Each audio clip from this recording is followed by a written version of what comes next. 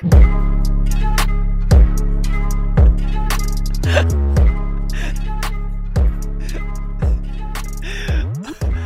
everybody, and welcome back to another episode of One for One, a bundled up episode, if you will. I'm your host, Nolan Schumann, joined as always by my co-host, Miles Fuchs. Miles, you're a little chilly. I'm not chilly. It's nice and it's balmy in the house right now. I think I'm coming down with the sickness a little bit, and I don't feel very good. So I'm gonna try to be like high energy this episode and fun and all that sort of stuff. But I have a feeling I'm gonna be more like a crotchety old man, and I'm gonna be like, well, that's what happens when you're fucking around. I had 3 of my best friends die. And that's what it feels like to drive an F-250. If nobody's seen it yet, you need to watch the TikTok by Helping Horses Heal.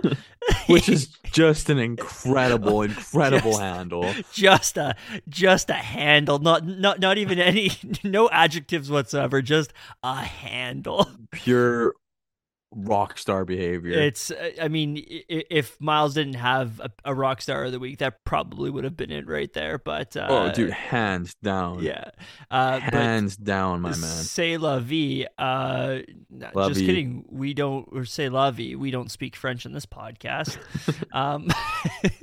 Well, anyways, as I was saying, I'm your host, Nolan Schumann, as always, but my co-host, Miles Fuchs. Miles, we are back, and the Oilers have played a few games. Trade deadline has passed. It's what's that? Can we talk about something serious for a minute?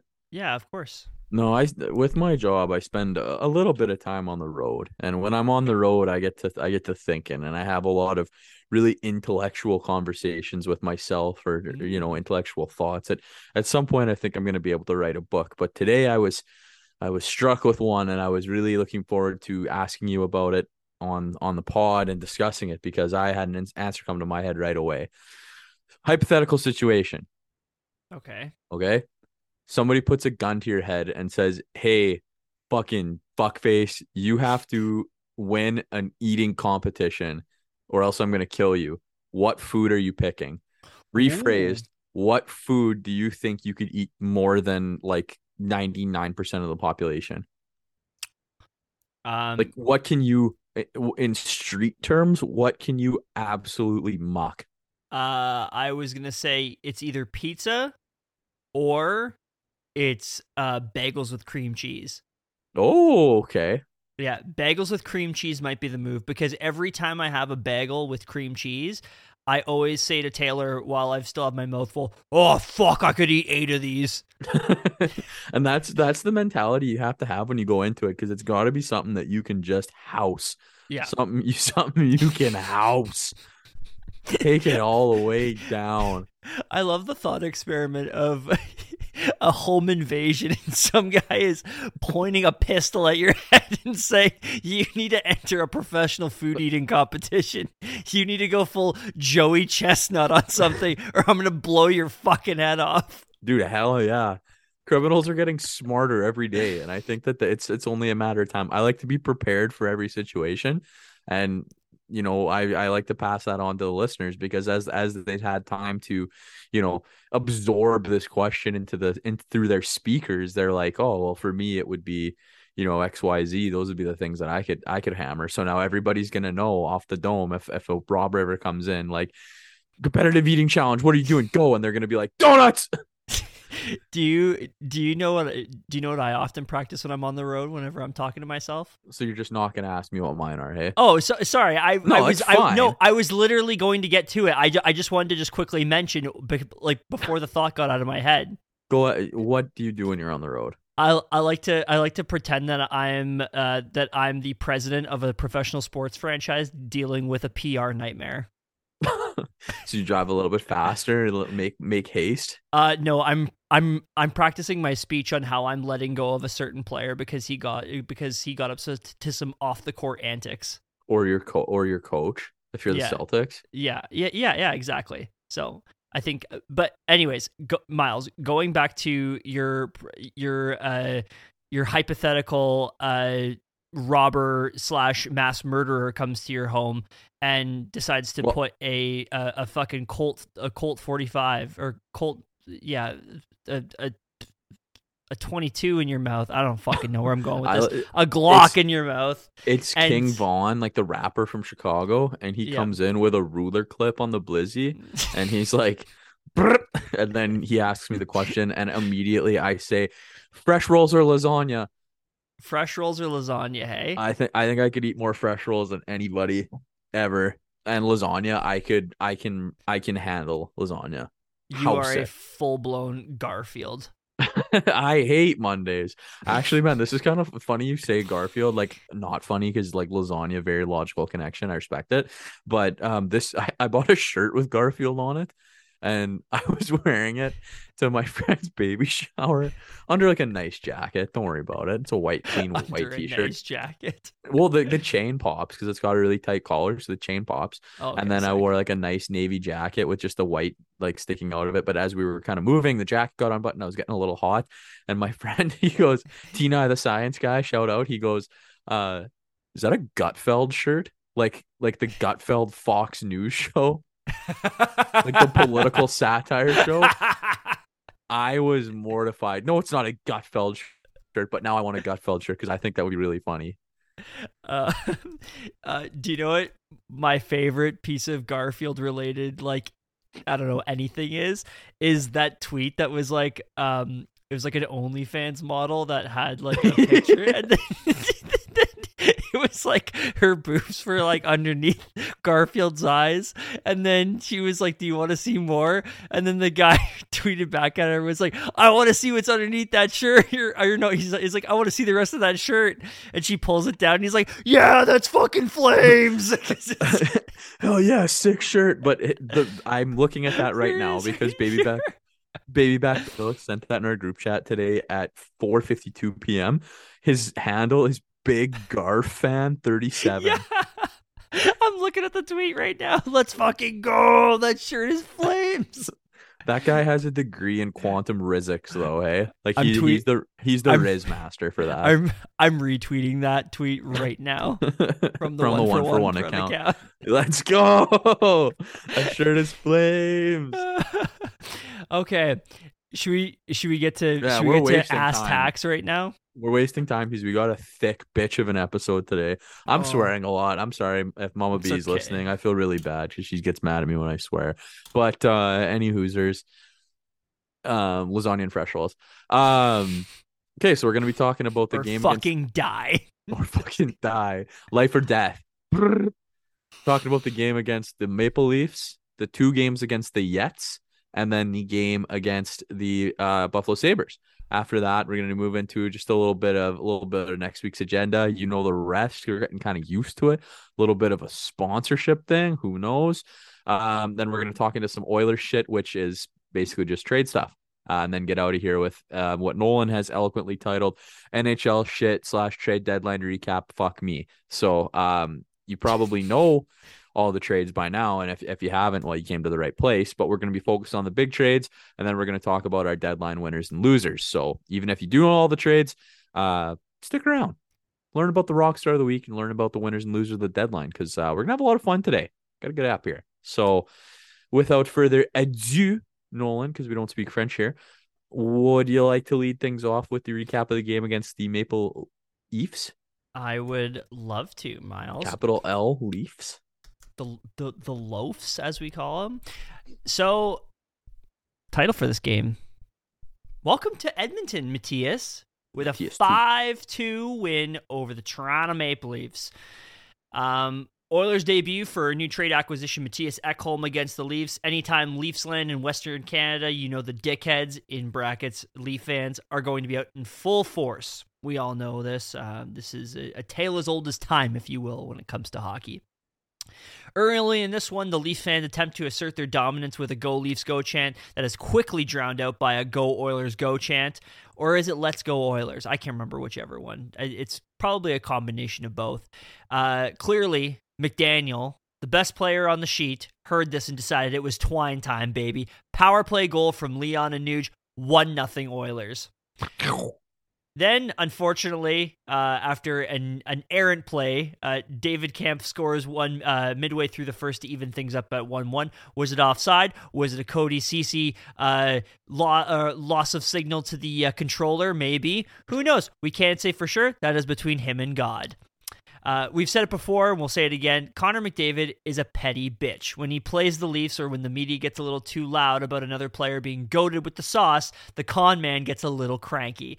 Connor McDavid scores his second of the game, 2-1 Oilers, assist to Costin and Zach Hyman. Now, Miles. Canada is known for a few things. Poutine, Mounties, ketchup chips, all delicious things. But I'm not thinking savory, Miles. I'm thinking sweet. What is sweeter than maple syrup? How about a children's author goal, 29 against his former team? Oh yeah, Zachary Martin Hyman puts the Oilers up 3-1 before the end of the first with his 29th of the season. Ekholm, welcome to Edmonton, you sweet Viking prince, and Connor McDavid get the assists on this one. Zachary Martin Hyman goal, Nolan. I don't want to get into this earlier than we need to, but I had Oilers win, Nuge over 0.5 assists, so 1 assist, and a Hyman anytime goal for a boosted parlay, and this won me a nice dinner in Las Vegas. I had a very similar bet, and then I also had just a little tasty one, because remember when we were talking before the game, and I even mentioned on the last episode, I was feeling a little Connor McDavid hat trick bet, because I was like, oh yeah, he was on hat trick watch early, man. And we're not even in the second. We're not even in the second period. And Jinx, you owe me a kiss on the forehead. I want a kiss on the dick. Talk to you later. We're going out tonight. Second period, and get ready to hear this kid's name a lot during the episode. Kyler Yamamoto, angry Billick noises, puts the Oilers out front 4-1. CC and Nurse get the assist here. The Clim Reaper, the smooth criminal, crisp and clean with no caffeine. New Jesse, whatever you want to call him. He scores from Clowder and Fogle to make it 5-1.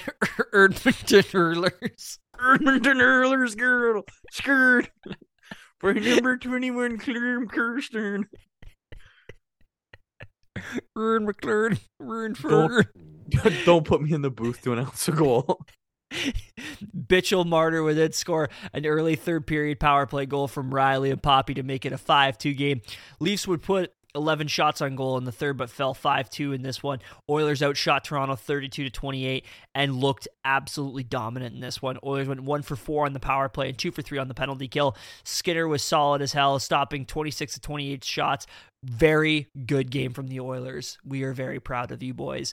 Man, not enough can be said about how good this game was for them. Like, they shut them down. Aside from the CC shutdown, the Oilers played like a perfect 60 minutes. Absolutely. In my little opinion. And goddamn, did Matthias Ekholm ever make a statement with his first game as an Oiler.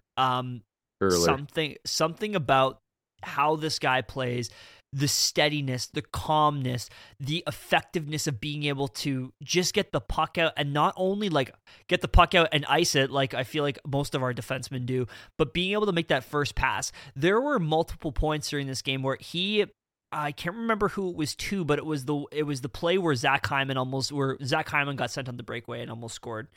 And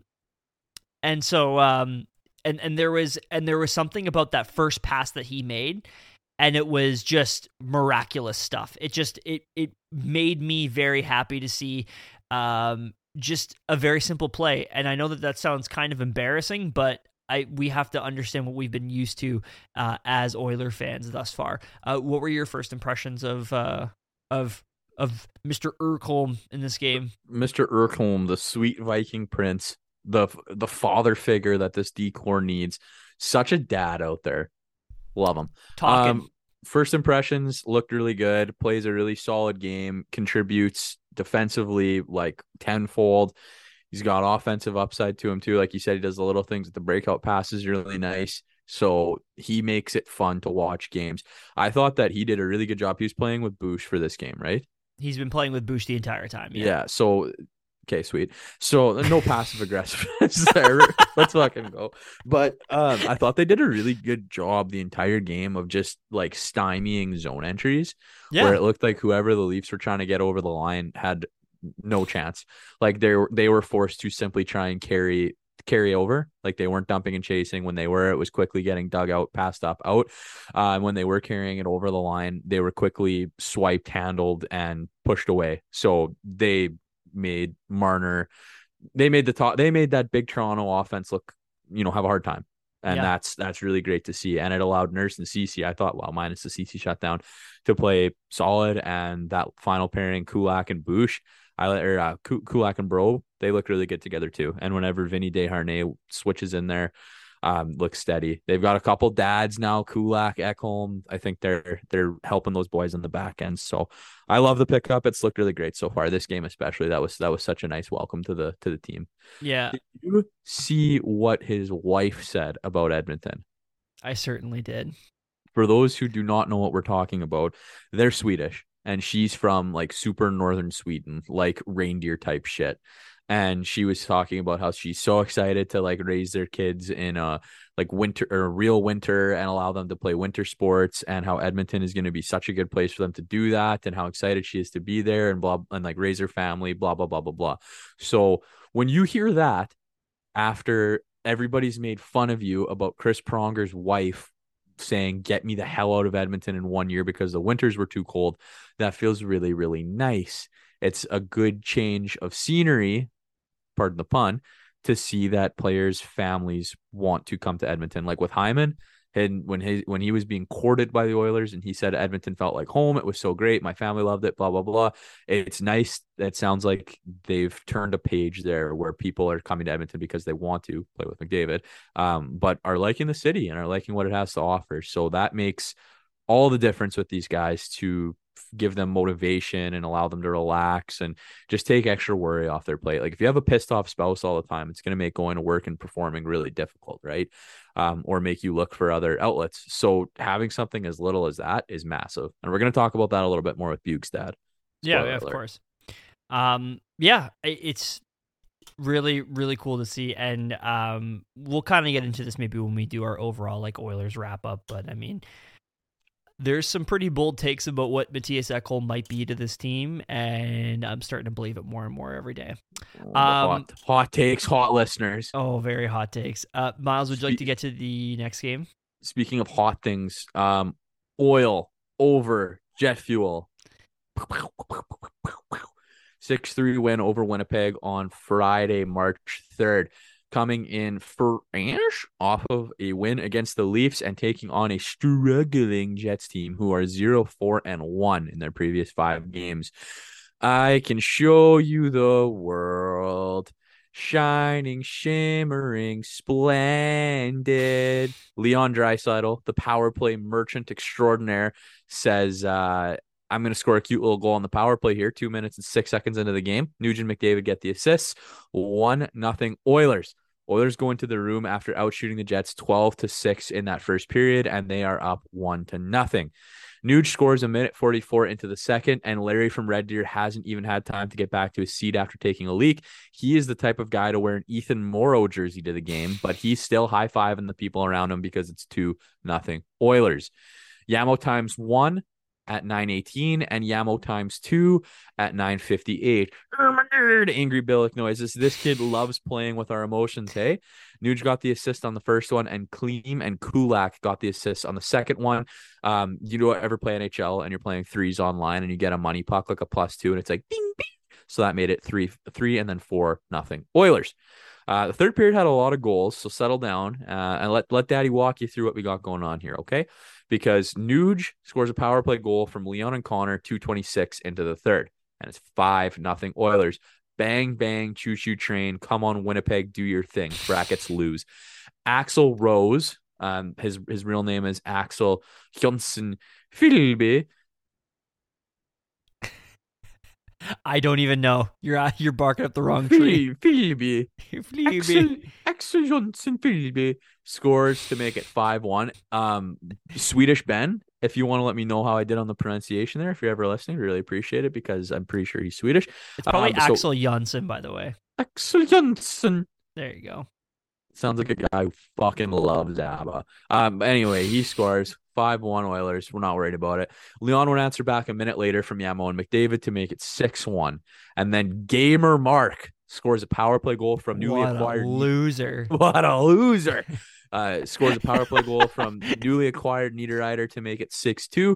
And then right after that, like a minute and 6 seconds after, I actually had to do the math there. That was really hard. Brendan Dillon scores, and the Jets and that I have to figure out how I type this because I'm stupid.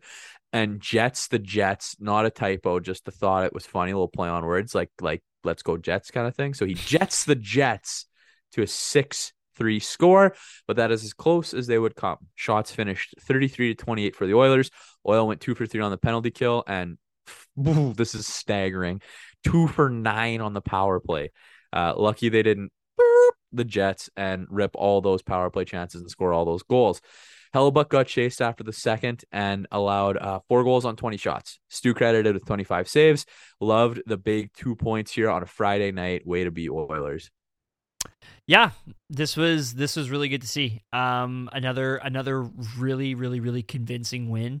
Got a little close there for a few minutes. A little shaky there for a minute. A little bit shaky. Vinny Desharnais with some really tough sequences in this game. But at the end of the day, Vinny Desharnais is also a defenseman that has played like 19 games in this league. So I'm not too worried if he makes any sort of mistake. But overall, I mean, once again, these are points you got to pick up. This is a team that's battling with you for a wild card position at the moment. So every bit of points matters, and especially with the fact that you're not comfortably in a playoff position just yet. You may be like 6-7 points ahead of the Flames right now, but you got to win these games, and we'll get to the next game that is less than stellar. Just go right into it, man. What are we waiting for? What are we waiting for? Because the next game was such a Jack Campbell night. And I was not able to watch this game because, well, I was, but kind of not really. I watched it on my phone while we were celebrating, Medium J's birthday? Yes, Medium J's birthday. I was celebrating Medium J's birthday, and he actually had the Leaf game on, so I had to unfortunately watch that, but they got spanked by the Canucks. So is that when Ryan O'Reilly broke his hand too? I know that John Tavares got absolutely laid out like twice. And like Corey Perry laid out, like needed a head laid out. Like, yeah, like full blown. Like he got smoked by Tyler Myers in the first like 5 minutes of the game, and it was very troubling to see. So, I love when the Leafs get bullied, man. I don't want bad karma. No, I like it. It's kind of funny at times. It's funny when the Leafs Sorry. Yeah. Anyway, yeah. By the way, John Tavares is also under a point per game in the season. He makes $11 million. But anyways, who's to say, right? But tonight was such a what do you mean? Who's to say that? That's objective fact. This was such a Jack Campbell kind of night though, because Oilers are on a roll. So might as well throw Jack Campbell in for a game because fuck, why not, right? Like, these guys have played really well. Surely they won't lose a game 7-5 to the Jets. Well, Leon Draisaitl says, hell yeah, brother, we won't lose to those two-tone blue idiots, and gives Hellebuck PTSD, scoring another power play goal. Bush Daddy and Hyman get the assist, 1-0 Oilers, and we are off to a great start. Then, unfortunately, Gamer Mark puts his Nike hat on the shelf so he can score his 36th of the season to make it 1-1.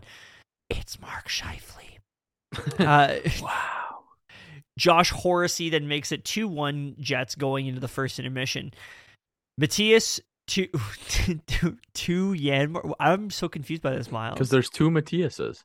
Oh, Matthias 2. Oh, but so he is Matthias 2. Matthias 1 is at home. Matthias 2 is Yanmark. Oh, okay, perfect. Matthias 2, Yanmark, also looks like how he plays. Scores a shorty from Nuge 3 minutes into the second, and it's 2-2. Draisaitl would then score an unassisted marker for his 40th of the year to give the Oilers a 3-2 lead.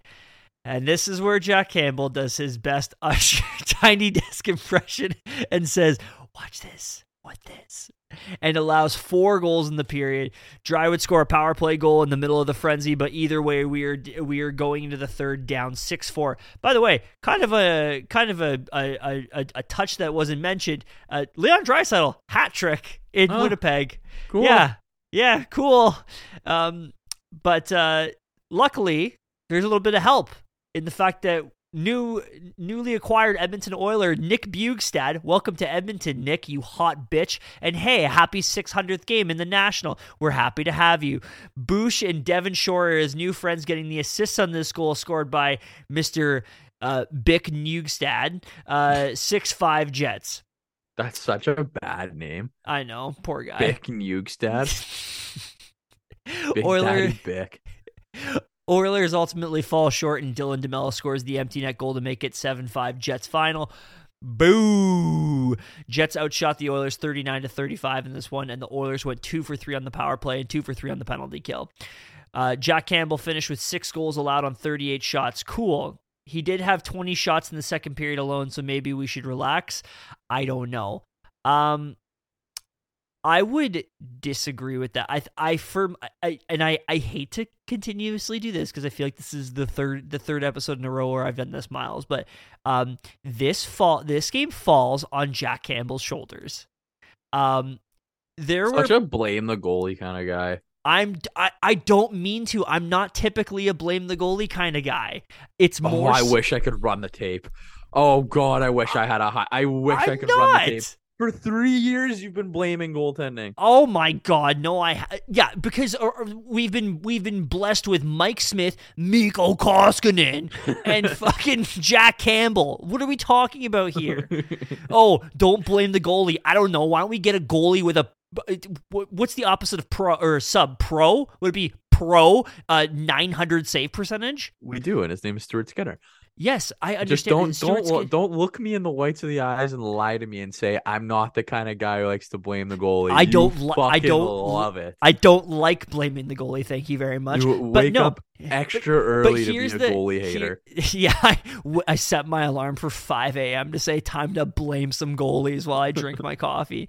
No, like I straight up was checking in on this game, and every time there was a goal scored, I showed everybody in that room that was watching the Leaf game, and I was like, look at this fucking goal by Jack Campbell allowed. Dude, Jay, your new friend keeps showing us Oilers highlights. Who is this guy? Look at this. Hey, Jay's third string friend who I've never met's girlfriend. Hey, watch this video of Jack Campbell getting beat high glove. That's just what I pictured. My hair's pushed up by 4 forehead veins coming out. Isn't this insane? She's like, I've never watched hockey before. I don't know what any of this means. Look at it. I'm just hoping to go to a really nice tequila bar downtown. Fucking Jack! Mark Scheifele's a pussy. Did you have fun, babe? Hanging out with Jay's friends? Oh yeah, they were great, but that guy, he's a little intense. Oh man, that was a rough night for me. Not only because of Jack Campbell, but because of other stuff. Drank your face off. Oh, a couple of drinks ran. A couple of drinks pulled behind you. Miles, do you want to take the good game? Yeah, man. Thank you for teeing me up for that. So the last game was called such a Jack Campbell kind of game. This one's called Stuart Skinner can do whatever he wants to me. 3-2 win at the Buffalo Sabres, March 6th. That was a Monday. Gotta love a Gene Principe fixation of this caliber.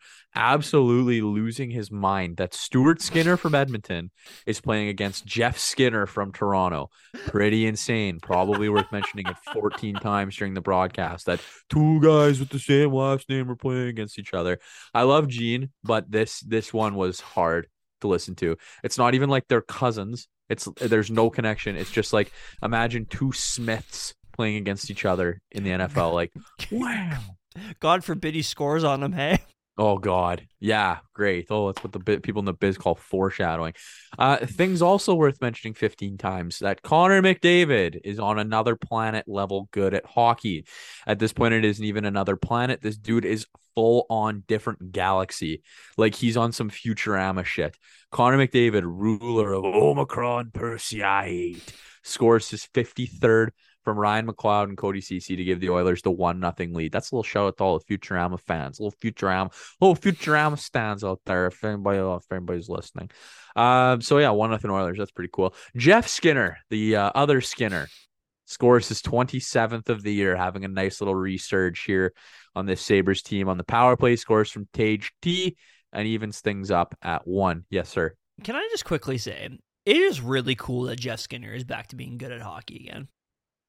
It's cool. I just really appreciate it. I was for some reason I just stumbled upon his Instagram account today, and I was like, man, this is the youngest looking 30-year-old I've ever seen in my life. Like, because they're pumping him with this like between two stalls. It's thing pretty funny. Have you watched it? It's weird, man.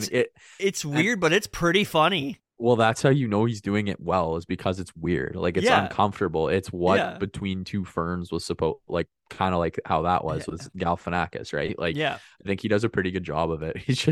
He's cooked though. Like I don't know how to describe it. He's just kind of like, and apparently he's just like a total shit heel in the locker room, which is sick. Like I think that I'm really, really, really happy to see that Jeff Skinner is thriving again, because it was really bleak there under the rule of Ralph Kruger and him playing like 5 minutes a game and no power play time. And it's like, this guy makes $9 million and you're not even using him at what he's good at. So what are you doing here? So it's just really cool to see that Jeff Skinner's doing well again. Yeah, he's having fun playing. Back to regular scheduled programming. Love to see it.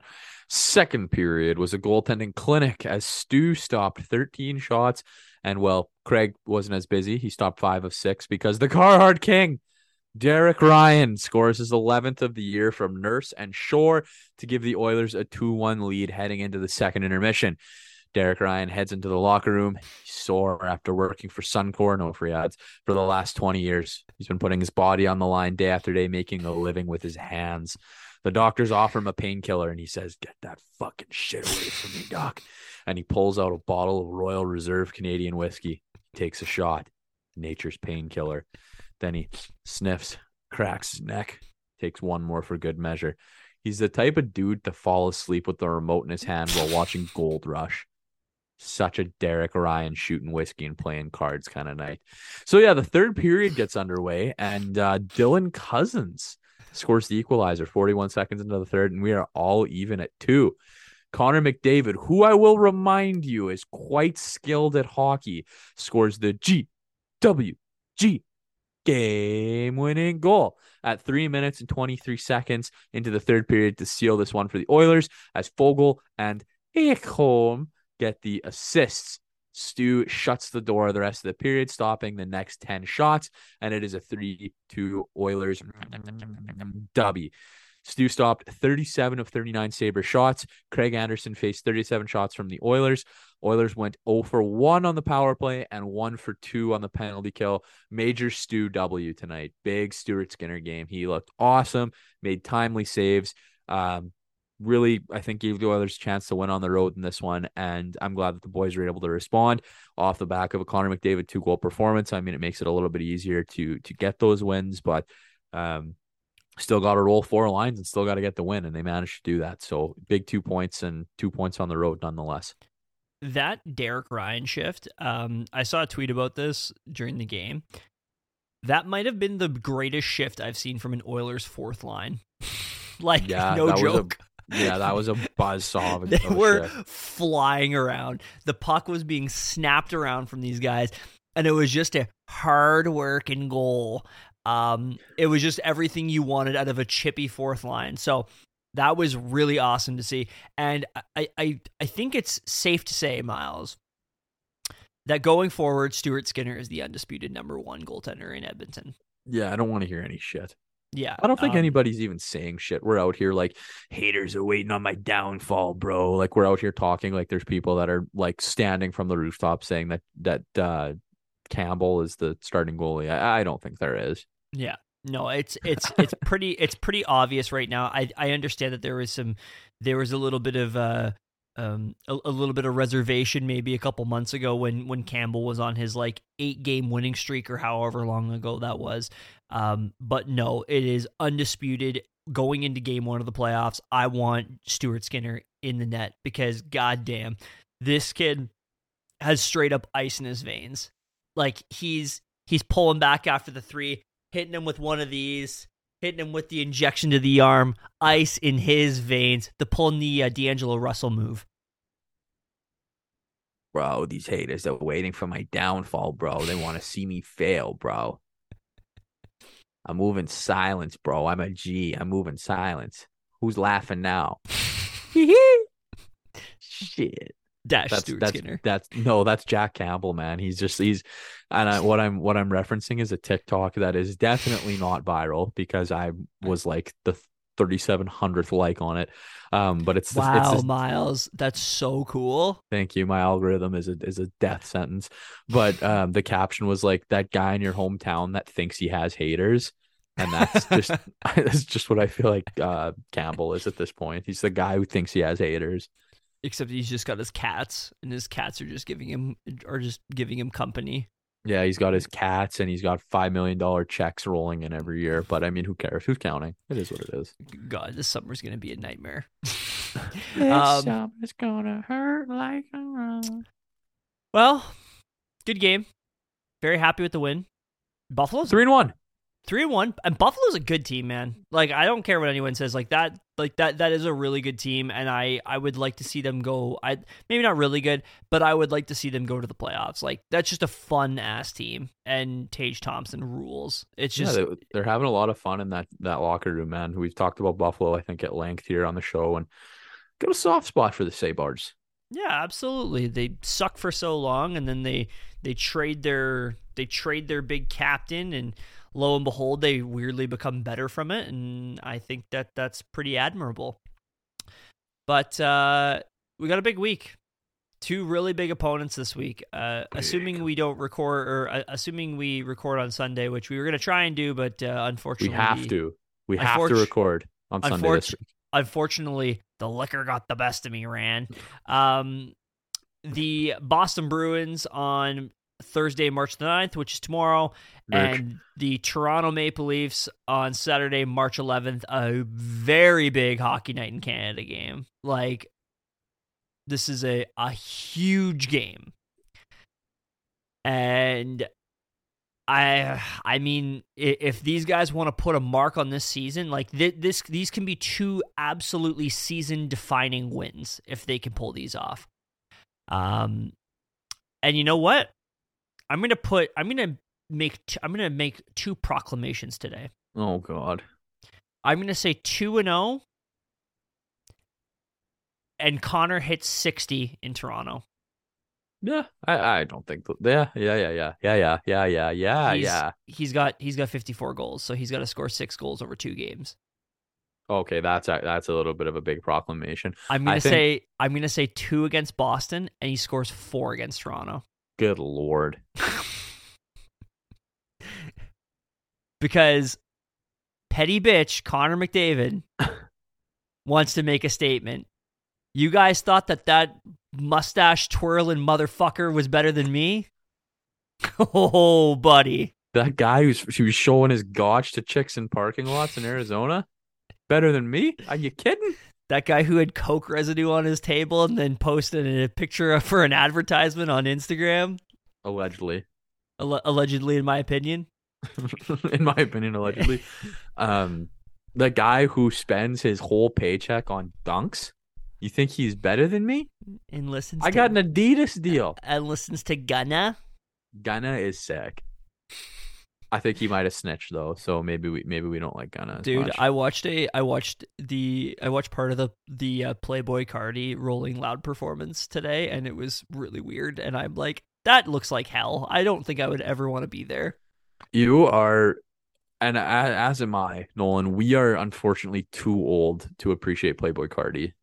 I can appreciate Playboy Cardi, but I cannot appreciate being at a Playboy Cardi show where it's just it just looks very uneasy, if that makes sense. It's basically these like tremolo picked guitars and Playboy with like 808 drums in the background and Playboy Cardi screaming into a microphone. Yeah, that is no, terrifying. I can appreciate Playboy Cardi immediately just rips apart all of the artistry.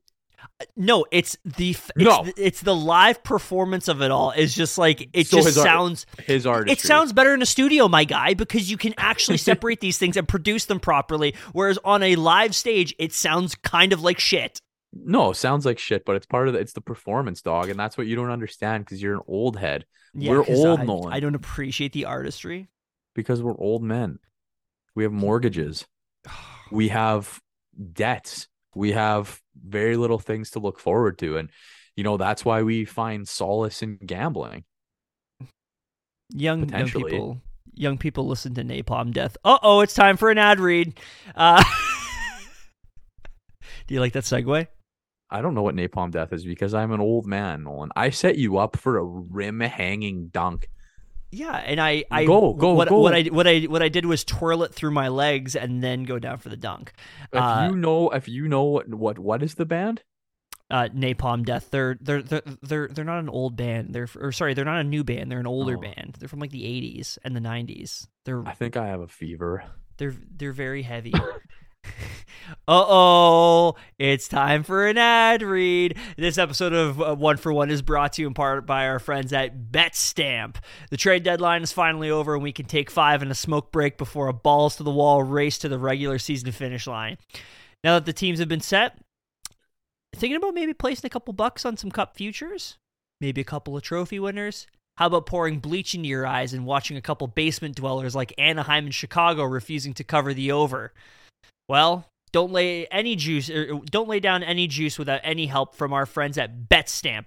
BetStamp aggregates all the odds around for sportsbooks around Canada, ensuring you get the ultimate bang for your buck.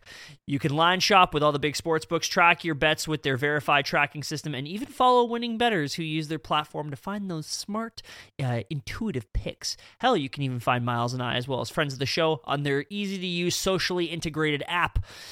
Tomorrow night is a huge game against the Bruins, and after a close tilt last time at Edmonton, how about laying a couple bucks down on the money line? You can get the Oilers on the money line at plus 165 with North Star Bets and Bet365, whereas some books have the line as low as plus 140, and I found that using BetStamp. So download the free BetStamp app and use our promo code ONEFOR1, that's ONEFORONE, to let them know we sent you. Thank you to BetStamp for sponsoring the show, and please play responsibly. Good stuff. Yeah. Great stuff. Speaking of great stuff, Nolan. Oilers, Edmonton, the hockey club, made a move on last Friday, trade deadline day, March 3rd, where Sleepy Ken awoke from his slumber and acquired center/winger Nick Bjugstad at a 50% retained cap hit, as well as defenseman Cam Dumpsters, Dives, Drives, and Dine-Ins from the Arizona Coyotes for a 3rd-round pick, as well as defenseman Michael Kesselring. The 6'6", 209-pound right shot center is in the midst of a resurgence of sort with 13 goals and 23 points in 59 games for the Desert Dogs, playing a middle 6 minutes on a horrible Yotes team. He's brought in to help on the penalty kill and provide a little punch to the bottom 6. He's not really a hitter. He isn't overly physical, but he clogs up space and has a little bit of scoring touch. Nolan, I'll let you take it over from here since you're so emphatic about this guy that went back the other way. Yeah, losing Michael Kesselring kind of sucks because this guy was like a long-term project by the team. It was a 6'5", 220-pound, 23-year-old right-handed defenseman, and was drafted by the Chiarelli regime in 2018, and he was finally getting some real minutes in Bakersfield. He found a scoring touch with 13 goals in 49 games in the AHL this season as a defenseman, which is pretty damn good. It seemed like every other day he was scoring a goal for the Condors. And this kid even got his first NHL game after the trade was over. He played 16 minutes for the Coyotes, but I think that says more about the stinky Coyotes than it does about Michael Kesselring. Whereas the prospect they got back is Cam Dineen, who is 2 years older, left-handed defenseman, 5'11", 190 pounds, but has a way more developed offensive game. 35 points in 50 AHL games, and last season he even played 34 NHL games, notching 7 assists, but he also went minus 16. I think with Kesselring, it's more of the potential is still there. I think that he's still kind of scratching the surface. Whatever he turns into, I'm not expecting him to turn into like a top pairing defenseman or anything like that, but I think when we look at the future of this team with Connor McDavid and Leon Draisaitl both going to need new extensions coming up fairly soon, and some of these other young guys that are going to be getting paid pretty shortly, like Evan Bouchard, you want to try and find cost-effective bottom end guys, and I think that this is somebody that could easily be ready for an NHL stint as early as maybe, I don't know, a year or two from now. So it's a little disappointing, but at the end of the day, this team got better now, and that's the most important aspect of it, is that they got a really, really useful player for their middle six, and has seemed to kind of already acclimate himself to this team quite well. I say he's not overly physical and clogs up space. I don't want to totally compare him to Jesse Puljujärvi, but it's kind of similar to that. Whereas he doesn't have the like refined offensive game, but he clogs up space. He's a big boy. And I think he can get in those smart areas, and I think his hockey sense is pretty good. He's not going to blow you away with anything, with any of his physical traits whatsoever, but it's more of like, this guy is 6'6". He's a smart hockey player. He plays hard, and that's really all you can ask for. And I think that this is going to be a pretty important piece going forward. I just didn't want him to be like a Derek Brassard where they trade a 4th-round pick for him and he plays like one game in the playoffs. So good deal. No, I like to see it. no, it certainly doesn't seem like it's going to be that way. I'm not calling you into question here, because I did see your tweet from the One for One account. But I just can't understand the Oilers fans that are belly aching about getting rid of Kesselring. Like, complaining about making this move, because you're sitting there beating the drum on twitter.com like, Ken Holland make a trade, Ken Holland make a trade. Yeah. Ken Holland makes a trade, and they're like, why did you give up Kesselring? Well, here's the thing, Nolan. He's 6'5", 23 years old. What's Vinny Desharnais? 6'7", right around that same age? No, Vinny Desharnais is 26. 26. They're also quite different players. But at the same time, man, like, no, I get it. The moral of the story is you have to make a move. That's a piece that gets you something back. They kept 50% of Bjugstad's contract, of his cap hit. That's huge for this Edmonton Oilers team. So, like, that's going to be getting Evander Kane back right away, and they're going to have his money that they've got to deal with, right? So, retaining that, something had to go back. So, you know what? And again, I'm not calling you into question, but for any Oilers fans that were, complaining about getting rid of this D prospect, push came to shove and they got rid of somebody, and it had to happen, and you can't be upset about it. You gotta let that roll. Yeah, I wouldn't say I wouldn't say I was even really upset. It was more so just kind of like, shit, like it would have been nice to hold on to that prospect. I wouldn't say that because Ken Holland is doing exactly what I wanted him to do, which was, you have to go for it now, and you have to get pieces to come out. And it's not totally out of the realm of possibility that Nick Bjugstad could be around for more than 1 year with this team. From his player availability that he had right after the trade was over, it was one of the teams that he was looking at that he was really excited about. He's a guy from Minnesota, so he's used to the cold climate, playing in a hockey market.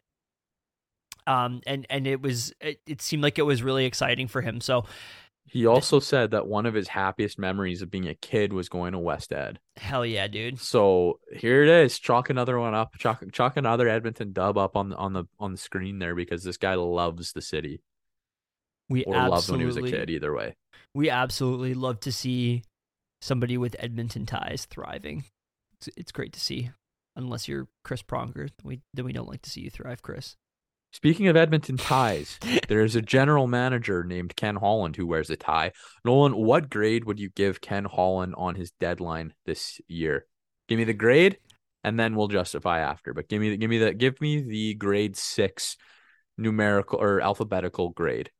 So you want to go alphabetical. You're telling me that you do not want to go by colors. You don't want to go by like a nice aquamarine or like a magenta or No, a. sir, this is America. So you want my GPA? I'll go. Okay, so we'll go letter grade. I'll give Ken Holland a B. I'm gonna give him an A. You're gonna give him an A? Okay. Yeah, I'm gonna give him an A for all right. Okay. I'm gonna give him a B for Bravo. Okay, I like that. I like that. I Yeah. feel like we're not too far apart because obviously, like with the teasing that we got for potential returns or guys that the Oilers were talking about, and what was out there and what they went for, which we're gonna get to, whatever. And an A plus would have been Carlson. I think that's the only way he was getting an A plus was if he was getting that return and not giving up the entire farm to get that. Puljujärvi trade, Ekholm and Bukestad were the three like moves that he made, and I think that they were all team improvement moves. With I'm going to say the medium term in mind. I'm not going to say long term. I'm not going to say short term. I'm going to say medium term in mind, which I do quite like. Like we said about Ekholm, he's got some years left on his contract. That's exceptional. And then it looks like he's fitting in really well. We're not too worried about that age. And Bukestad, he likes it. He could certainly be an Oiler moving forward. Like you said, medium-term acquisitions, good players defensively with some offensive punch, perfect for what this team needs. In my opinion, I think that it's made the team significantly better. A for Ken. I give him a B, and to be honest, I think that Ken Holland could absolutely get an A plus without getting Erik Karlsson. And the reason being is I just wanted this guy to add another forward and a defenseman. Now, with that being said, the forward situation I'm actually kind of okay with, because if in fact we do see somebody like Warren Foegele and Kyler Yamamoto step up, which early returns are, they're playing pretty well, but knock on all the wood you can find that these guys actually hold up and they carry this on into the playoffs. The big one that I did want, though, is looking at the right side.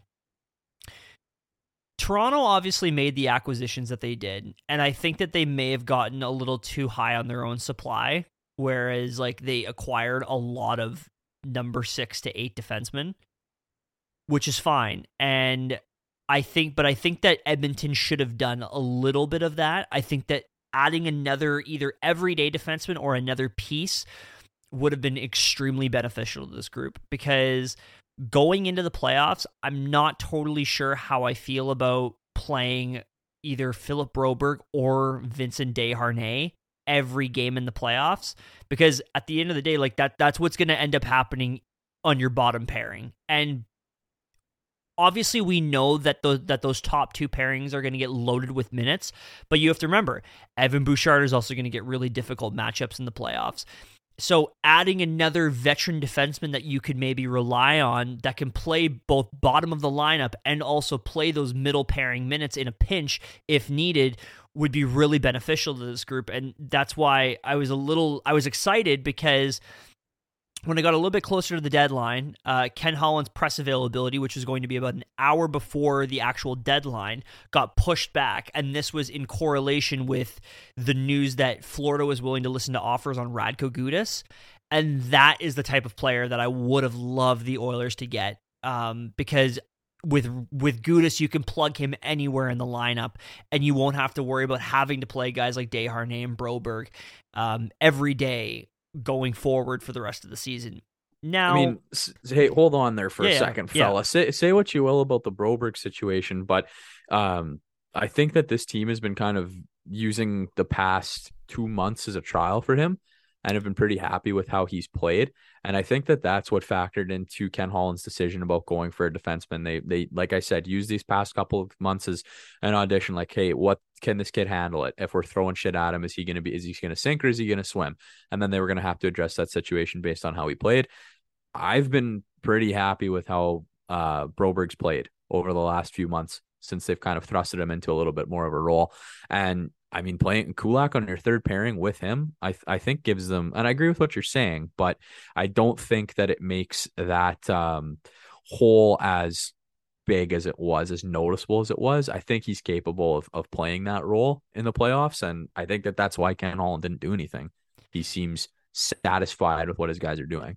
Now, I will say, the Kulak Desharnais pairing that played against Buffalo looked pretty good. So I could very well be wrong on this, and I could be eating a massive L. But my two big ones that I really wanted is I would have loved to see them get somebody like Radko Gudas, and then the other one was I didn't even write it in the notes because it just pains me too much to talk about it. But I really wanted Jacob Vrana for this team because you were beating that drum pretty hard for a while. He went for effectively nothing, and I just really wanted to see him playing next to Connor McDavid or Leon Draisaitl. A guy that efficiently scores as well as he does would have been really nice to get into this group. I think that that's a really good segue to move into some of the other points that we have here because, like there were some pieces that went late for nothing, like really interesting returns, big like more return than you think a guy was worth versus small returns, a lot less than what you think a guy was gonna get. So excited to kind of talk about those. Nolan, you wanted to mention that on 32 Thoughts during Hockey Night in Canada, the Oilers reportedly put in an offer, on Sharks forward Timo Meier, who eventually went to the New Jersey Devils. The Oilers were hoping to get him for the playoff run and figuring out the rest after the season. Also, most insiders are speculating that Erik Karlsson that Erik Karlsson to Edmonton is still very much alive and would most likely come at the draft. Interesting. Yeah, because this team is still very, very, very horny for King Erik Karlsson. And horny is the absolutely correct term because I don't know. Did you see him chuck his helmet last night? God, you know what, man? It's gonna have to be the right. Now that they have what they have and what they have, like having Ekholm for as long as they're gonna have him, and Darnell Nurse's contract and a few of the other and Bush having to get paid soon too. As much as I want Karlsson, and I know that I'm gonna sound like a classic Oilers fan, well, you have to take the shot when you can get it. As long as they can make it work financially, it's cool. It's all good vibes, dog. But sorry, go on. No, that's it. It's gotta be cool. It's gotta be good vibes because if they cripple to get Erik Karlsson and this was a one-off year, which I don't think it was, like that would really suck. But then at least they did something. At least they put it out there. I don't know. I'm very conflicted. Only God and Erik Karlsson know what's gonna happen. Imagine a top pairing of Matthias Ekholm and Erik Karlsson. It'd be so Swedish. It'd be so Swedish. It'd be so cool too. I like thinking about Edmonton getting all the good hot Swedes and Calgary being like, hey, that used to be our thing. And then we cuck them for Michael Backlund for like our fourth line role. Yes. Yeah. Precisely. Hell yeah. But what I was really excited though about this was that the fact that they were in on Timo Meier, and that's really great news to hear. You've heard me complain about this team being very ass backwards thinking about the types of players that they should acquire, and the idea that they were looking at a star bell of the ball player and just kind of being like, fuck it, we'll see what we can do after the season, let's just get a really talented hockey player in our doors, is really, really, really encouraging. And I think that this might have something to do with the Brad Holland effect rather than the Ken Holland effect. You're simping for Brad, and we're all simping for Brad. Because goddamn, man, he's doing some good work. Yeah, we like what he's doing. He's a good mind to have in there. So we're happy that if it's a soul for a soul, if Ken has to get super sleepy for us to get Brad, I mean, whatever, we got him. So here we are, a little Nepo baby. Don't hate it. I'm okay with it as long as he's making good moves. Speaking of good moves. Yeah, we kind of covered this already, but it was more so just like overall, I just wanted to just do like a quick little vibe check on what you think of the new guys. Matthias Sexholm and Nick Bajugstad. Nick the Dude Stad. Oh, there you go. Nick the Dude Stash. Yeah, we like it. When he grows a mustache. Playoff muzzies. Yeah. Oh, take this, Poppy. Yeah, I can't say I've noticed too much of Nick Bjugstad. Obviously, in the last game against Buffalo, he went 10-0 in the draw, which is pretty sick. Good for Nick Bjugstad. But Matthias Ekholm, I mean, I think we speak for most Oilers fans when we genuinely say that he's been like a goddamn revelation. What he's done to Evan Bouchard's game already is outrageous. Evan Bouchard looks like a completely different defenseman right now. And it's really, really cool to see. And Father figure.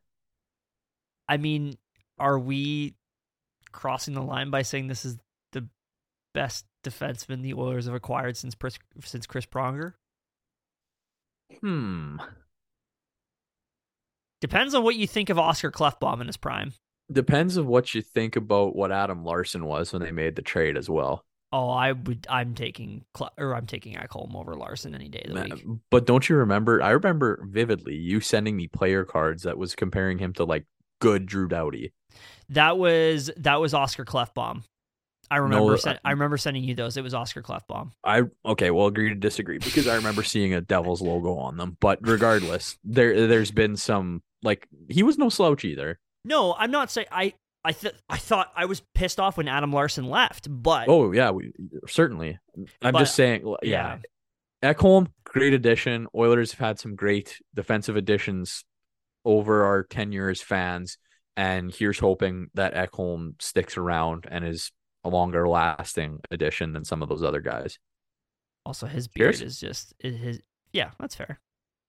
Also, his beard. Yeah, he's a Viking warlord.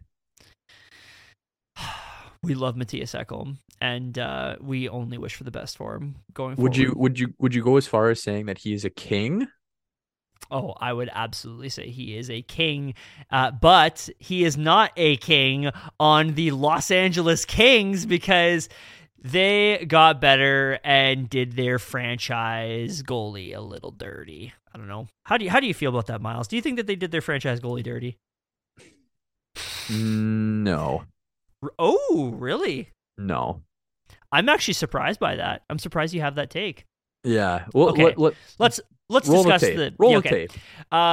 The Los Angeles Kings acquired defenseman Vladislav Gavrikov and goaltender Eunice Korpisalo from the Columbus Blue Jackets for franchise icon goaltender Jonathan Quick, a conditional 2023 first-round pick, and a 2024 third-round pick.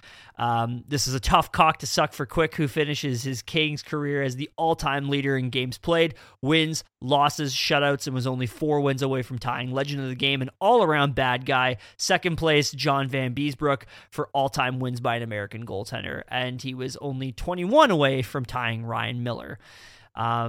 Columbus would then flip Quick to the Vegas Golden Knights at 50% retained for goaltender Michael Hutchinson and a 7th-round pick. The Golden Knights now get a 2-time Cup champion who's having a miserable season with 11-13-4 record, a 3.50 goals against average, and an .876 save percentage to add to their stitched-together nightmare fuel goaltending room. And I don't mean nightmare fuel in a good way. I mean it in an absolutely bad way. Oof, yeah, poor Vegas. The injury bug is embedded into that locker room. Poor Vegas. Here's my tiny violin. And that's kind of how I feel with Jonathan Quick. Oh, poor Jonathan Quick. Here's my tiny little violin. So he's 4 wins away from tying JVB. He's 21 away from tying Ryan Miller. They didn't put him on a team where he's going to be a backup. They put him on teams that he's going to play. He still has a shot to go for those records. Right. So they haven't taken that away from him. He won 2 cups for them in the early 2000s, mid 2010s, however you break up a decade. I don't know. I don't care. But look at his numbers, right? That you just said 11, 13, he's been 4. bad. He's been very bad. And the Kings are still second, third place in the division. Yeah. Like at the end of the day, they're a pretty good hockey team, and they got significantly better getting Gavrikov and Korpisalo. So, I mean, it's been thought of for like 3 seasons that Quick was going to be gone or retire, or as guys have all been saying that he's declining. Man's an athlete. Man's a professional. He had to know that this was coming. I don't think they did anything dirty by doing this. And at the end of the day, he ended up going to Vegas, better team. Still got a chance to break those records. He's going to be playing meaningful hockey down the stretch here for them. Can't be mad. I don't know did you by chance though hear about the whole process behind it? And I think that's kind of where I find it a little bit like shisty on their part. I saw a lot of pictures of like the flurry stick or sword through the back, so I'm assuming it was kind of adjacent to that. So basically like they traded him obviously that night. I believe it was the Wednesday night or something like that. And he found out getting onto the team bus. Like I think they were on the team bus and they pulled him off and they're like, "Hey, Jonathan, like we are going to trade you to Columbus so that we can get these 2 pieces in." And he went back on the bus and apparently fucking lost his mind. Like he was pissed off, which at the end of the day, I agree with you to a point that like he's been bad. They have to get better. But I feel like as an organization with some of your franchise icons, and I think actually where they did him most dirty was in the like, "Thanks, Jonathan," because like they put up a statue for Dustin Brown and then they legit like just shared a "Thanks a lot, Jonathan." With 2 cups, like copy and pasted on it. Yeah, which is pretty tough. And I think the telling sign of just how much this shook up the locker room was like Anze Kopitar. Obviously, this is a well-known thing now, but like Anze Kopitar scored 4 goals and was like the most miserable man on the ice because they traded like one of his best friends. And I understand that this game is unfortunately a business, and that is true. And in almost all in all circumstances, I would say you have to do what's best for your team going forward. But I think we are able to say like fucking kind of a tough beat. It's like kind of a tough thing to do. But ultimately, like they did the right thing. And you also have to think that you have to hope that Quick knew that he was going to most likely go to Vegas, because this wasn't like a done deal. This was like he was going to go to Columbus. And that was just going to be it. But luckily, they somehow turned it into him going to Vegas. Now, everybody's hoping for a Vegas-Los Angeles round 1 series, because holy smokes, would that ever be fun. And if you remember how he played against the Oilers in round 1 last year, that guy's when we talk about McDavid being a petty bitch. Imagine how petty Sir Quick would be. Yeah. Oh my God. I would like to see that. I would definitely like to see that.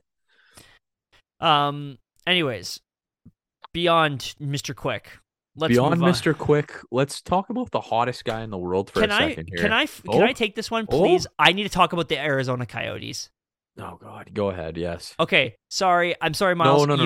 You go. Take the next one. Go ahead. Okay, I'm saying, oh God, yes, because it's just Arizona Coyotes. Okay. Ryan Reynolds, who's probably going to be involved with the ownership of the Ottawa Senators, always gets the chick, which is Miles. This is really good.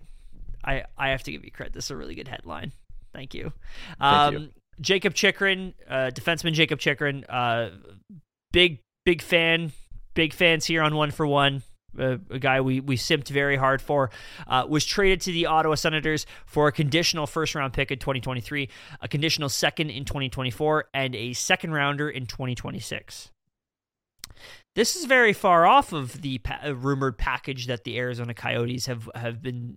It's been speculated that they wanted, and quite frankly, this whole situation is a fucking embarrassment for the Coyotes and the NHL as a whole. Let me explain why. Holding out for the best package, this situation has been going on for 18 months, where they've been holding out for the best package. Oh, we're gonna try and get the proper pieces moving forward that we can get, only to settle for this mid-ass deal. Like just getting 3 picks. And the only reason for this is because they don't want to take any salary back, which I hate to break it to you, Arizona.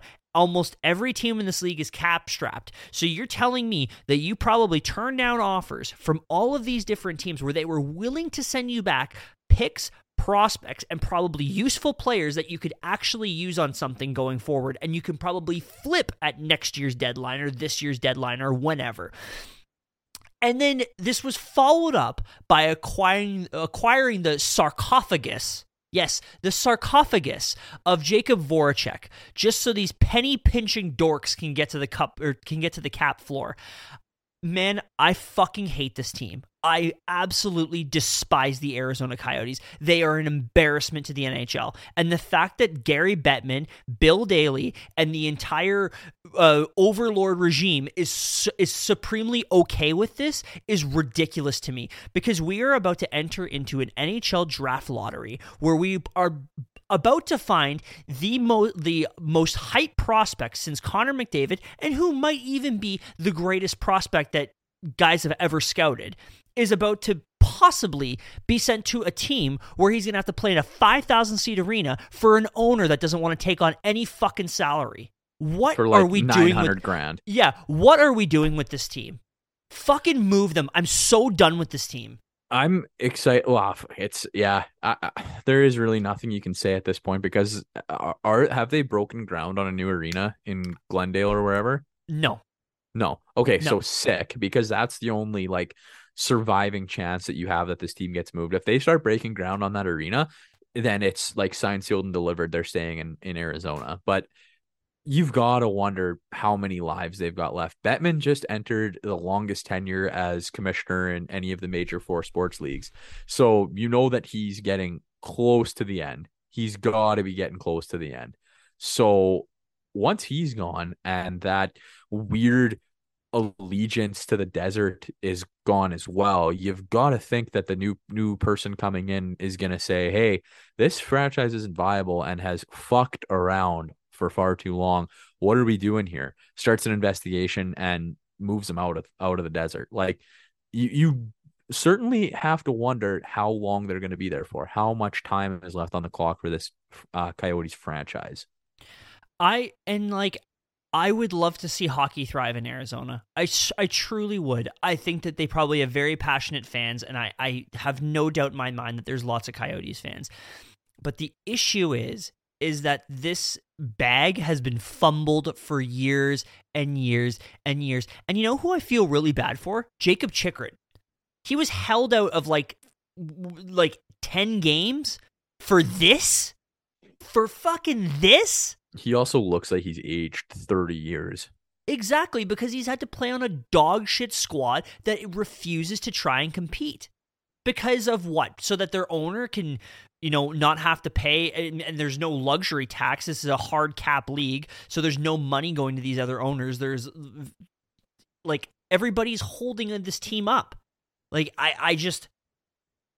I don't understand this. I do not understand how the league is so okay with this, and it's such a stain on the reputation of the league. Imagine going to Adam Silver. Imagine going to Goodell. Imagine going to Goodell or Rob Manfred and saying, "Yeah, one of our teams plays in a 5,000 seat arena."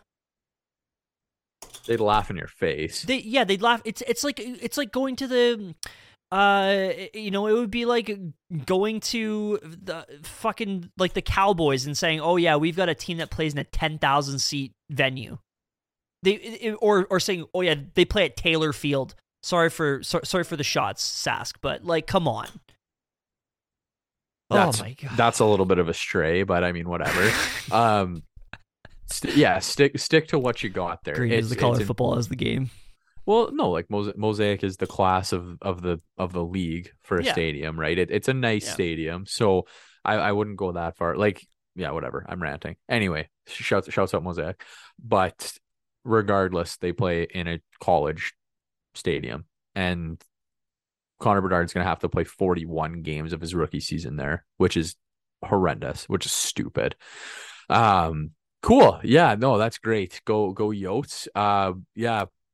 And it also helps that media darling for hockey, Paul Bissonnette, is beating that drum too, talking about go Yotes, go Yotes, go Yotes.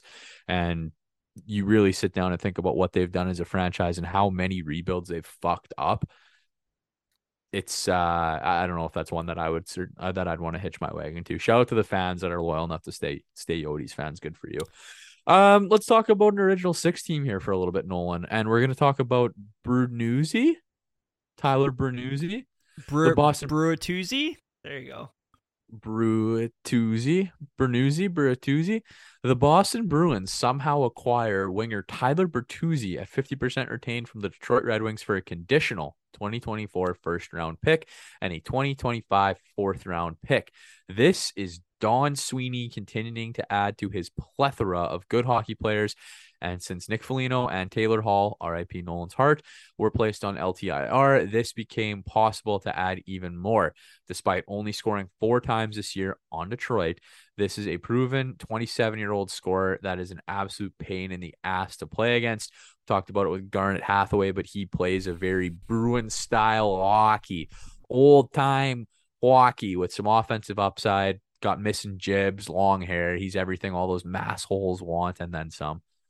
Yeah, just I mean, said it right there. Really good hockey player, and This he is was a available. slam dunk of a move. Yeah.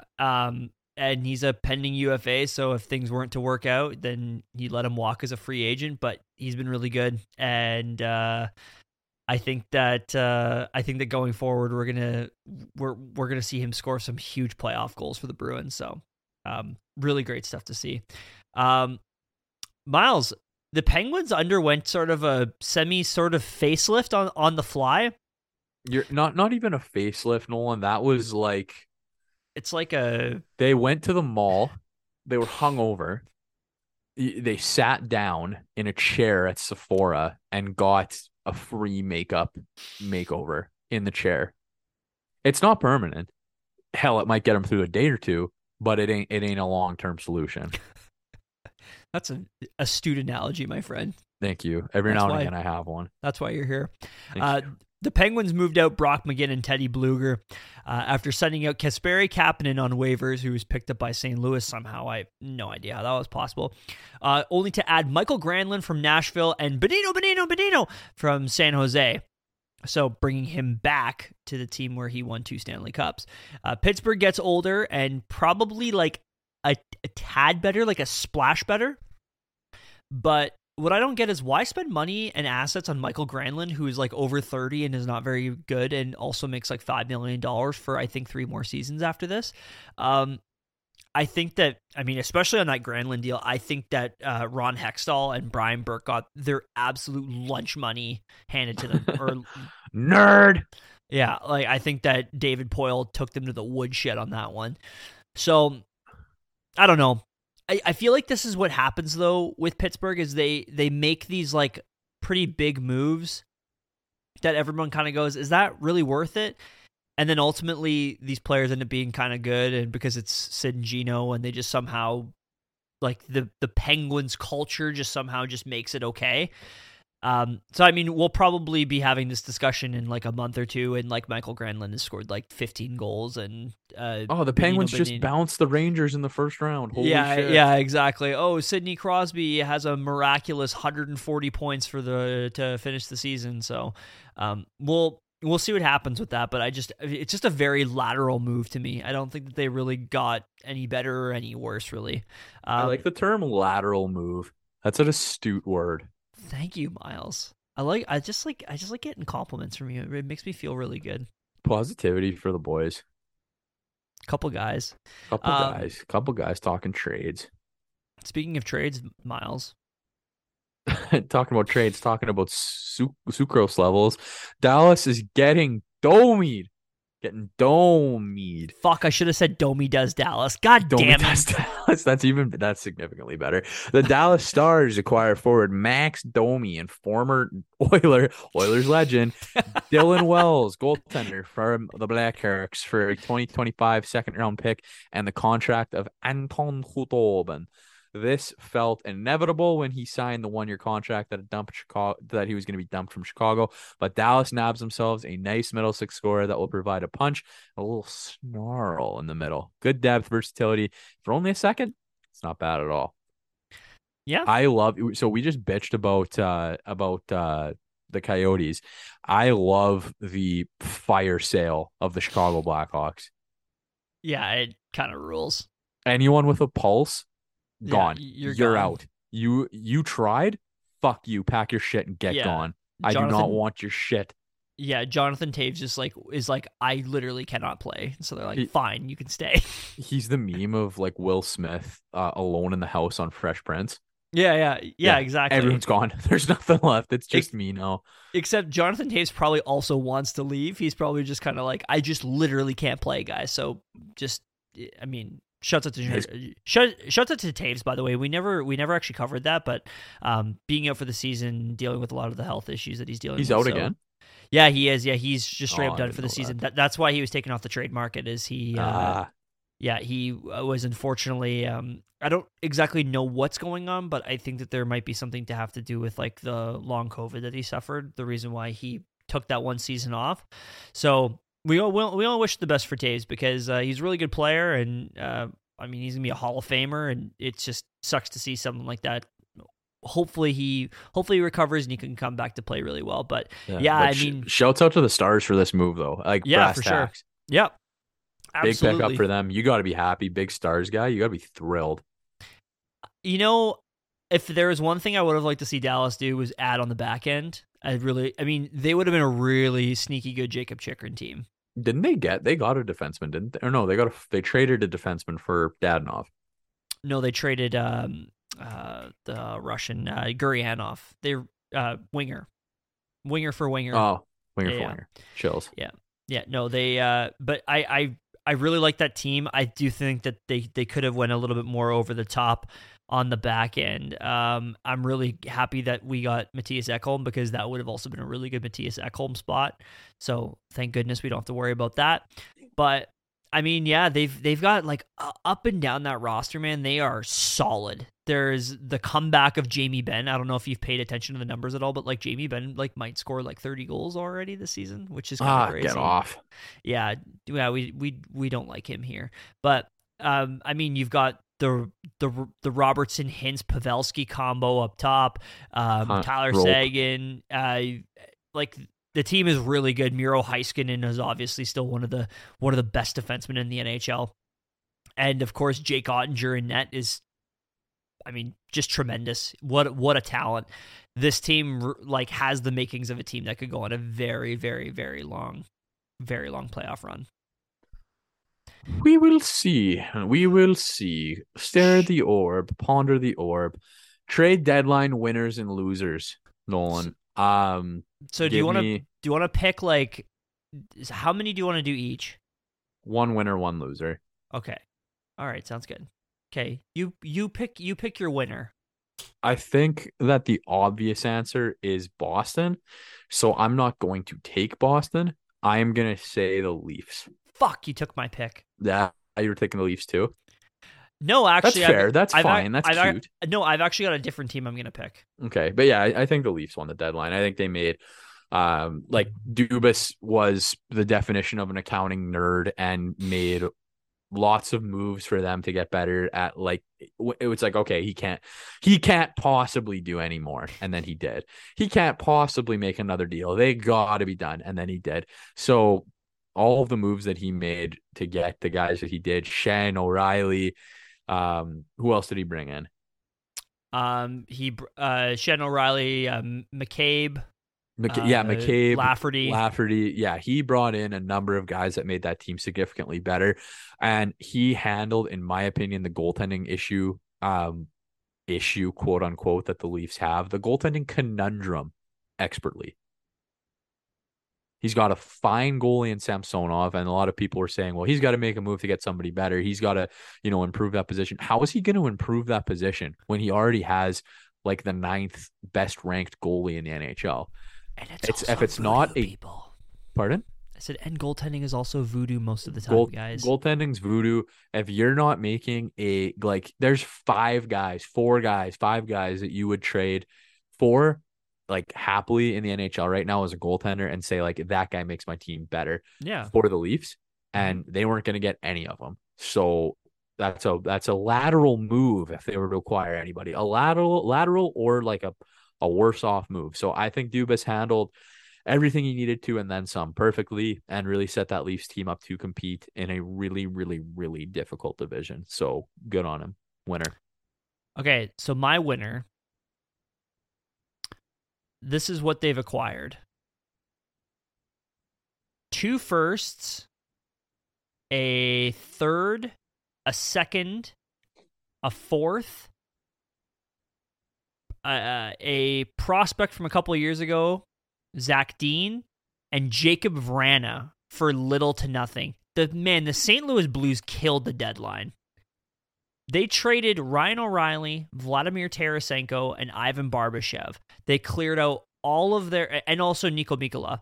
They cleared out all of their pending UFAs and were able to get real strong assets back. Now, Does this necessarily mean that this team is going to go full-blown rebuild? Not necessarily. These are all assets that they can use in a package to go after another player. And I've already mentioned this, how much I love that Jacob Vrana deal. The fact that you're getting this guy at $2.6 million for next year, and what you could do at the deadline for this guy, oh my goodness. Could you imagine if Jacob Vrana scores like 35 goals by the deadline next year, and the package you're going to get for him, because he's going to be like 28 years old, and you could move him for just about anything you want? Like that's just a shrew. And they traded a 27-year-old AHL defenseman in Dylan McLaughlin and a 7th-round pick. Quite literally pennies. They spent absolutely nothing to get him. And then getting Zach Dean. I mentioned this before with the Ivan Barbashev deal. I really didn't like that deal for Vegas, but St. Louis is just continuing to build assets, and with a scouting staff as strong as theirs, I firmly believe that they can turn this into something. I thought Doug Armstrong fucking killed this deadline. So really great to see, really great stuff to see from St. Louis, and especially from a team that you would think would try and talk themselves into buying at the deadline, being like, oh, we got like a veteran core, and we don't think that we're ready to lose just yet. But I mean, it's pretty bleak. And I looked at the I don't really care for, obviously we mentioned I don't really care for plus minus too much, but I looked at the plus minus leaders today, and in last place are 3 St. Louis Blues. It's looking bleak in St. Louis. So absolutely love their deadline though. Great stuff to see. Miles, stuff. What is your I don't have a loser just yet. Do you have a loser off the cuff? You don't want to be a negative Nancy, hey? Well, I went first last time, so I think it's only fair you go first this time, because maybe you'll steal mine. And this is what people in the biz call stalling, because I'm trying to figure out who I'm gonna pick. Yeah, because you only get one shot, one opportunity, because it's everything to seize everything you ever wanted. I would say, you know what, my pick is going to be the Philadelphia Flyers. They got booed at their town hall meeting the other day because this team has absolutely no direction, and they are just kind of blissfully floating along a shore. They have no 2nd-round pick for the next 2 years, which is really tough. They don't really have much with regards to prospects. They have pending UFAs all over the board. They had Justin Braun, who was a UFA. They traded for Brendan Lemieux. I don't quite understand that. They did not move off of James Van Riemsdyk, who was making $7 million. And you're telling me you couldn't have gotten a 4th for him? I feel like you probably could have. And this team just feels very like it's nothing. Like there's no path going forward. I just don't know what they expect to do. You paid 2 seconds for Tony DeAngelo, and this team, and obviously he just got suspended. By the way, have you watched that play of like him spearing Corey Perry? I have seen it. Yeah.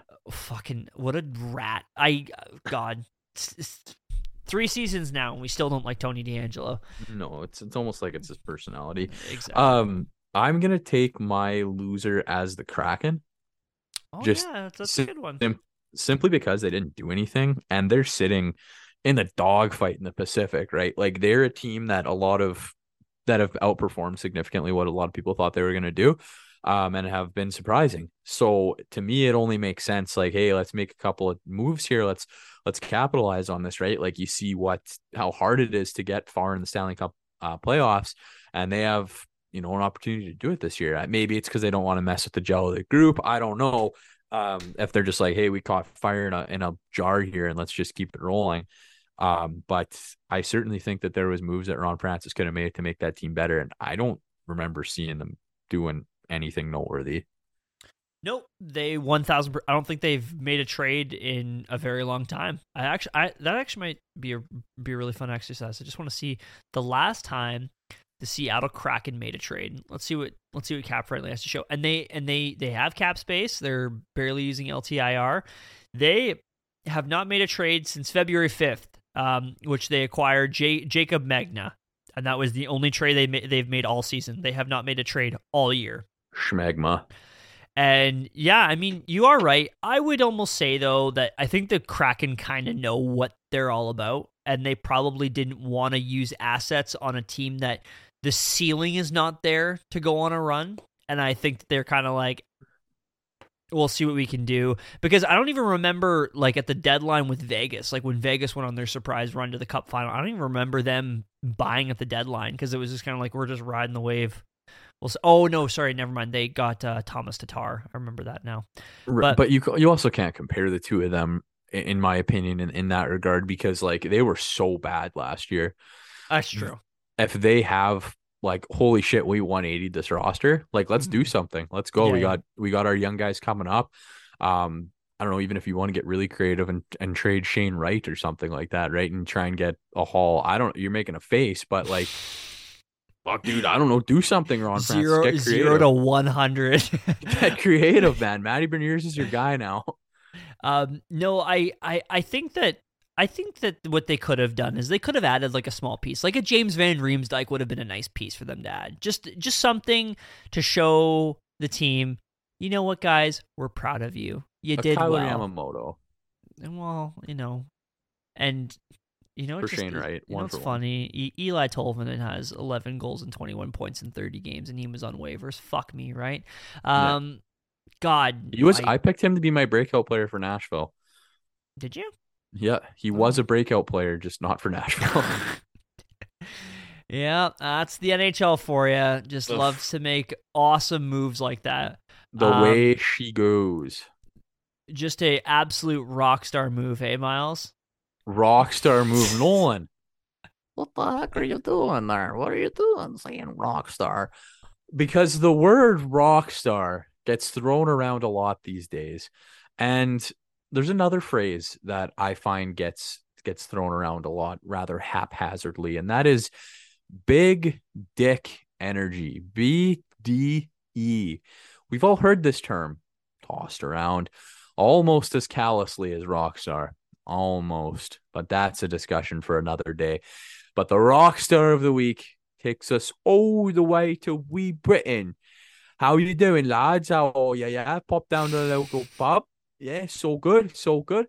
Paul Shepard, the amateur metal detectorist of 25 years, made a rather large discovery, a well-endowed discovery in the Lincolnshire fields, finding a 2,000-year-old Celtic figure buried in the ground. The figure, standing nearly 2 inches tall, is for sale at the Newness Historical Auction in London and is expected to sell for almost £1,500. What is this relic, you may ask? Well, initially thought to be a Roman fertility god, it was quickly dated as older than Romans and Celtic because of the hinge ability on the figure's ... penis. Nonus believes that this served as a buckle for a sword or a belt, and that it was worn to ward off spirits or evil that brought on infertility. Romans often carried phallic symbols on them for good luck, making finding phallic objects in England actually rather common. This one is made of silver, so it shows that the person who was carrying it was rather wealthy, or just that they were like a crazy Celt and they believed in the magical properties associated with silver. Celts, actually, very interesting culture of England. Very, very interesting. If you have time to read about it, they're very, very, very cool with a long history, like King Arthur and all that shit. I know that that's Welsh, but like Welsh Celts. Friend of the show, NYR Nick, is going to be fucking pounding his table like, no, you dolt. But either way, it's worth a Google, because Mr. Paul Shepard found a rock star figure, if I've ever seen one. Still no word on if it's just Tommy Lee from Motley Crue or not. But Paul Shepard, you are the rock star of the week. Shout out to you and your 25 years of amateur metal detecting. I'm just gonna start keeping cocks in my pockets all the time. Google it, man. It's a little dude with like, it's 2 inches. I bet you an inch and a quarter is just dick. It's pretty accurate. It's a schlong, man. It's a knee knocker. That's a knee knocker for us. Silver draw. Yeah. Shouts out. Shouts out. Shouts out to all small dick kings out there. Little Dick Kings, Short Kings. Oh God, this episode got weird. We went up and down and all the way around. But let's get back to it, Nolan. We Oilers play the Bruins March 9th and Toronto Saturday, March 2nd. We're both saying 2-0. A lot of hot takes this app. A lot of strays caught by a lot of different people, a lot of different teams, a lot of different players. But I think it's valid. I think it's worth it. And at the end of the day, this is the home of hot takes and hotter listeners, one for one. Thank you for joining us for this season 3, episode 17. Yeah. We love it. We love you. Thanks for everything. And go Oilers, go. Go Oilers, go.